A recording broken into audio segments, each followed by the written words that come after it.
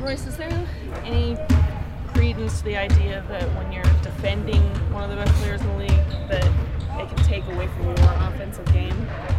No, not really. I mean, I think as a team we use our defense to, execute on the offensive end, getting stops, rebounds, and then getting easy baskets. So I don't think it was like that.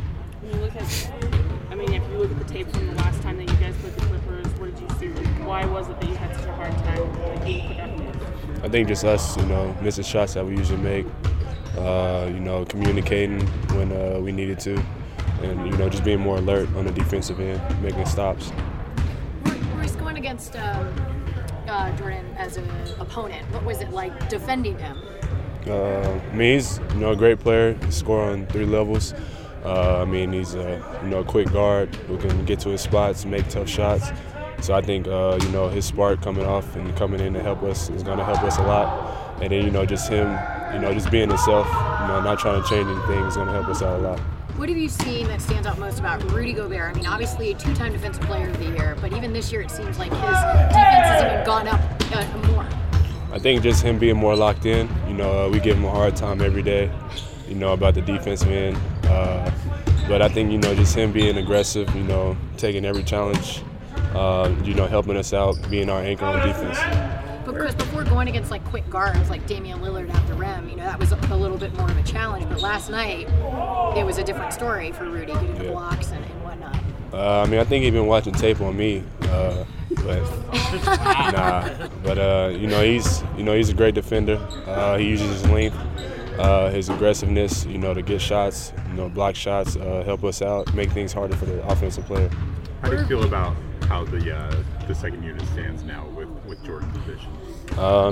They're good.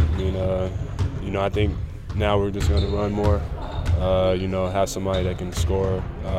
Jordan to help those guys out. It's going to take him a little time to get acclimated to the offense.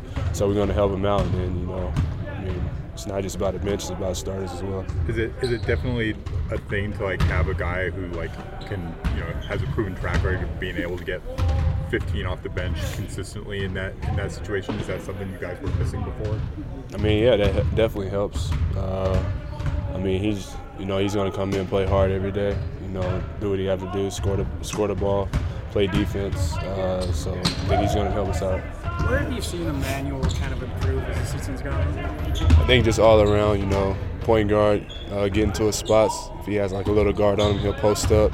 Creating offense for everybody else. Whether he's shooting or making plays for somebody else, I think as the season, it's been going on, he's gotten a lot better. Was it helpful to practice today, considering you're working these guys in? I guess Jordan just got to town yesterday morning. Every day we're in the gym is the day to get better. So we're going to use that and then, just help those guys out, learn the offensive, defensive principles. How fun is it to have the dunk ability now? You always had it, but even adding more with Tucker and going back to that 2015 with him and Don in that dunk contest. I didn't see that dunk contest, but I heard about it. And then he had a couple, dunks in the warm-ups yesterday, so we'll see how elite of a jumper he is. Who has more ups? Who is it? I don't know. I think we're going to have a dunk contest, sometime soon between those two, so we'll see. Are you anticipating the same defensive assignments tomorrow, like you're going to pick up Kawhi to start the game? No matter who I'm guarding, just take a challenge. Whether I'm guarding Kawhi, any of those other guys, I don't care. You like being given that assignment to guard the best guy on the floor? As long as I'm on the court, I'm good.